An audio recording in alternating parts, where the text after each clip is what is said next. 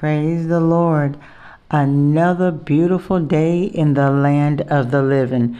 In spite of what we see, in spite of what we hear, and in spite of what we know, we are still blessed to be here today.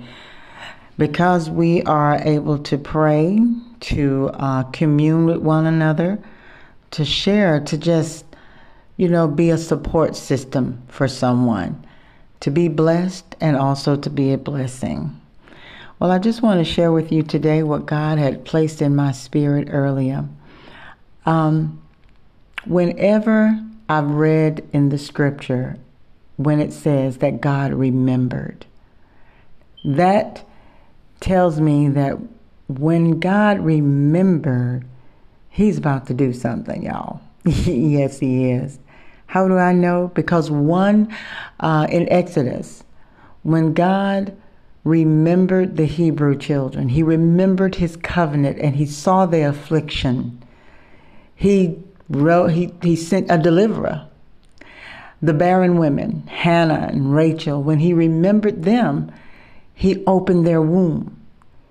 So those were a couple of indications that reminded me when God remembers us, He remembers the prayers that we sent up, He remembers the cries, He just remembered the covenant most of all, because He's a covenant keeper.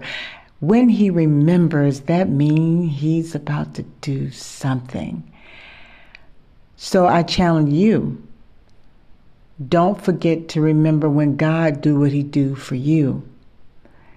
Don't forget to remember when you were at that time in your life, and probably going through right now, that He has comforted you, that He has made a way out of no way, that doors opened, that you were like, wow, yes.